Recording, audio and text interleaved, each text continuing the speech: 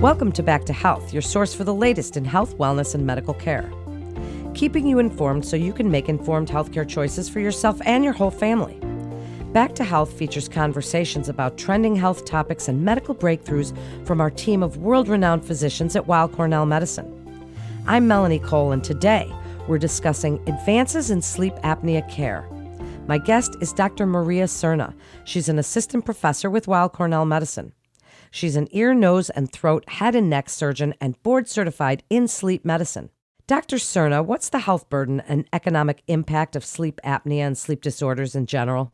Sleep apnea has been getting much more attention because we're now much more aware that untreated sleep apnea that leads to health problems, especially cardiac disorders, depression, hypertension, diabetes. It's also associated with a lot of motor vehicle accidents. People are 3 times more likely to get in a car accident if they have untreated sleep apnea. It also has very significant economic impact as well, and not just from the healthcare standpoint, but also absenteeism from work, poor attention span, people actually getting into industrial or car accidents. And so it's actually been estimated that economic burden could be somewhere around $150 billion a year in the United States. So, unfortunately, majority of patients with sleep apnea actually go undiagnosed. And so if we could diagnose more patients with sleep apnea, then those costs could be potentially cut down, and then also people can have actually their health issues prevented that could be easily prevented by just diagnosing and treating sleep apnea. Who notices sleep disorders? Is it a loved one, your partner, or are there symptoms that you would notice in yourself? Well, patients are not really they're not usually aware of their problems with sleep. A lot of times their family member or a bed partner would complain of them snoring or having disrupted sleep, pausing during sleep, having very restless sleep. So they will be the first ones to complain about sleeping issues because their quality of sleep is also disturbed just because their bed partner is sleeping very loud or has a lot of movement during sleep or wakes up throughout the night. So, but as far as patients themselves, they usually might complain of fatigue or waking up with headaches or not feeling fully rested, even despite of sleeping for 7 to 9 hours. And sometimes they fall asleep during the day. They might be falling asleep driving. So sleepiness is probably one of the most common complaints from the people with sleep apnea. But again, a lot of times they just might blame it on some other factors and not necessarily be aware of ongoing problem during sleep. So a lot of times, actually, yes, you're right. The loved ones and the family members are the first ones to point out that there is some sleep disturbances in the individuals. Who is most at risk for sleep apnea? Is there a genetic component? And what are some medical disorders that may induce sleep disturbance or sleep apnea? So, there's definitely some genetic component to sleep apnea because people who have their parents or grandparents or siblings who have sleep apnea, they also seem to be more likely to have sleep apnea. In general, older people, men more than women, and certain ethnic populations, they actually have more predisposition to sleep apnea.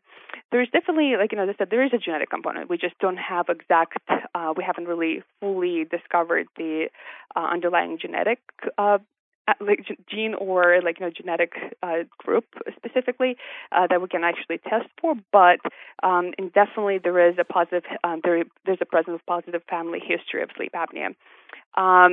Also, people who tend to have more of a bigger, larger neck size, who have crowded airway, and the sleep apnea is more prevalent in people who are significantly overweight.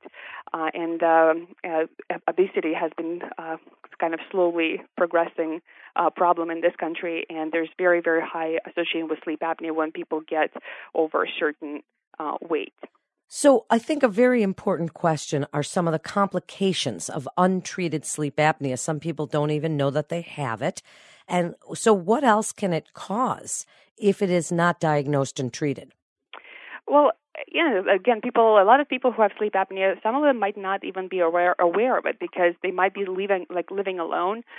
Their bed partners might be sleeping in a separate room, or their bed partners are so used to it and they just maybe be sound sleepers and they're not really paying attention to what's happening with their loved one.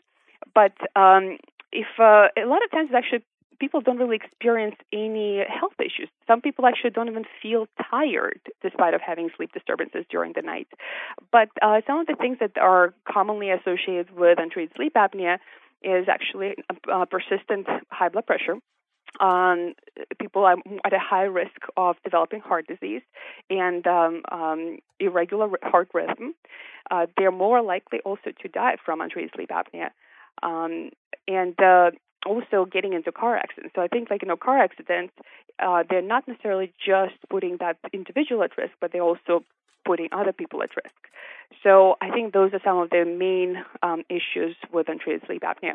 And as a society, it's kind of hard to ignore it just because of the not just individual, but also effect on the society as a whole, and especially when we're talking about public transportation, especially when we talk about derailing of the trains or accidents that are caused by when it's actually more of a public transport, and the person who is operating the vehicle has actually untreated sleep apnea. So from that perspective, it's not just individual, but also a social concern. That's an important point, Dr. Serna. So tell us a little bit about diagnosis. How is the assessment and evaluation done to find out that someone has sleep apnea? So a lot of times, as I said, a lot of people come in because they're mostly either referred by their primary care physicians or who are suspecting that patients might have sleep apnea just based on their history and their exam or even past medical history, or if their spouses actually encourage patients to get evaluated. So obviously the diagnosis starts with thorough history, physical exam. Still gold standard diagnosis for sleep apnea is actually performing a sleep study. And the sleep study nowadays can be performed either in the lab, where patients go in and spend the night in a kind of outpatient healthcare facility, or they can actually take equipment home and do the sleep study in their home environment using portable equipment. So you said that they can bring equipment home because people hear about sleep studies, Dr. Serna, and they're anxious and they wonder how they can even get to sleep with somebody watching them or if they're all hooked up. How can you get a good result at the actual clinic for a sleep study, and what's the difference between what they have to do at home? Right. So, yeah, that's a very, very good point. Patients do get a little concerned about sleeping in the unfamiliar environment. So, in the lab sleep studies, yes, you do have to spend the night somewhere outside of your bedroom, outside of your comfort, outside of comfort of your home. It is in a facility that sometimes could be not exactly the right temperature. Sometimes it could be it might be a little bit noisy. And then again, being in a familiar environment, some people feel very uncomfortable. So that's one of the downside of doing this study in the lab facility. So some of the things you can do. I mean, it's kind of hard to say what you can do. Try to get into the lab at the time where you're about to to go to sleep. So you're trying to schedule the sleep study during the time when you normally would go to sleep. We usually suggest for patients not to drink too much caffeine, avoid alcohol, and try to avoid naps before going for a sleep study, and try not to do any kind of activities that are more stimulating and trying to stay more relaxed and avoid any kind of anxiety or any kind of stressful situations. So by the time they get to the sleep lab, they can be relaxed and ready to sleep. And so Yes, unfortunately, the most uncomfortable part, I think, is mostly like the wires that get attached to the head and chest, and little sensors that are being placed on the body. Nowadays, they're trying to kind of make them more comfortable and minimize and make them smaller, but that is still some people find very, very uncomfortable. So that's why the home sleep studies actually have gained more popularity because this is something that you can bring home with you, and you can use that in the comfort of your home. They're much easier to set up because a lot of those home sleep studies just really have like a finger sensor and like a sensor that you put on your chest.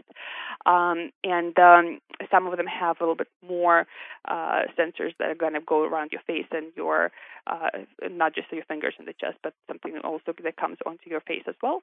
But depending on the equipment type, but a lot of those take-home studies are much more comfortable and easier to use, and then also patients are not their sleep is not disrupted by being in an unfamiliar environment. There is a little bit of a difference when you talk about doing in the lab versus home sleep study, because in the lab you can get, it's a monitor sleep study. Somebody's always like watching you sleep. If there's something that goes wrong, there's a sensor is off, you can actually have the technician help you replace it, and they're also are able to get more information, and not just about sleep apnea or obstruction, but also about sleep stages, about breathing patterns, about your heart rate, about movement, and et cetera. Some of that information is not really available when you perform a home sleep study. So home sleep studies, they're good for patients in whom you suspect sleep apnea, obstructive sleep apnea. But when it comes to diagnosing some other sleep disorders, we still rely mostly on using sleep lab facilities.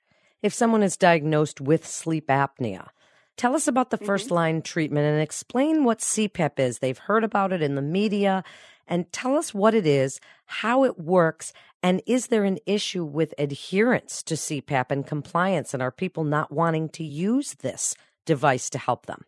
Right. So CPAP has been available to people since about like 1980s, like early 1980s. And that was, at that time, it was a revolutionary treatment because it allowed people to be treated without actually undergoing any kind of invasive procedures. So what CPAP is, it's equipment that gets placed over patient's face, either nose or mouth, and it provides positive pressure that allows airway to stay open. Because if you think about what sleep apnea is the airway obstruction during sleep. What happens is the muscles relax, and once the muscles relax, the airway starts to collapse. And if the airway collapses, it reduces the airflow, and occasionally people can actually stop breathing for a period of time during sleep. So what CPAP does, it provides positive pressure that stents the airway open and prevents it from collapsing. And it's an effective treatment, and you have to wear it on your face every single night and the entire night in order for it to actually prevent sleep apnea and provide people with treatment benefit. So a lot of times people find, some people find it amazing. Some people actually put the mask on and they sleep so much better with the CPAP that they cannot imagine sleeping without CPAP anymore, ever. Some people find that the mask is uncomfortable. They don't like having anything on their face. They try, so over time they can get desensitized from it and they can get used to it. It's in some cases it's more of a matter of finding the right mask, the right fit, the mask that actually is comfortable, that doesn't restrict their mobility and doesn't restrict their movement, and doesn't disrupt their sleep. Some people find it being very claustrophobic, so no matter what type of mask they put on the face, they just feel that that's suffocating and they just can't use it. So it's very individual. So you kind of have to approach each patient with a little bit more individual needs, depending on, one, the severity of sleep apnea, two, their anatomy. Can they use the nasal mask versus like a full face mask? Because in some people, if they're, for example, mouth breathers or they have blocked nose, I mean, those are some of the, in those cases, the nasal mask might not be the right fit. So doing more of an individualized approach and actually looking at patients' anatomy, their needs, their severity of sleep apnea might be the key of trying to get them fitted with the right mask. And then also patients could try different masks. They can try different sizes masks, different material, like masks could be made out of different materials, and et cetera. So compliance is an issue, and the CPAP is only as effective as compliance with the treatment. In order to benefit from CPAP, you unfortunately have to wear it all the time, the entire night, and pretty much for the rest of your life. Currently, the compliance rates, like long-term compliance rates, are about 30% or so in general population. With more of a therapy, like CPAP desensitization and trial of different masks, like the compliance could be improved. There's also machines that have gotten quieter, and then also there is auto-adjustable pressure on some of the machines that kind of again adjust the strength of the pressure, like air pressure, depending on the people's needs. So some of those things have been have evolved, like technology has evolved, so that has improved patient compliance. But again, it's still not, it still has been the major issue when it comes to treatment, is the compliance with the treatment. So tell us about a new alternative to CPAP. Speak a little bit about hypoglossal upper airway nerve stimulation and what that is as compared to CPAP and how it can help patients. So CPAP is still, as I mentioned, is considered to be the gold standard treatment, the first treatment, and it's non-invasive treatment for people with sleep apnea. If people are not able to tolerate CPAP, then we start looking at the alternative treatment options.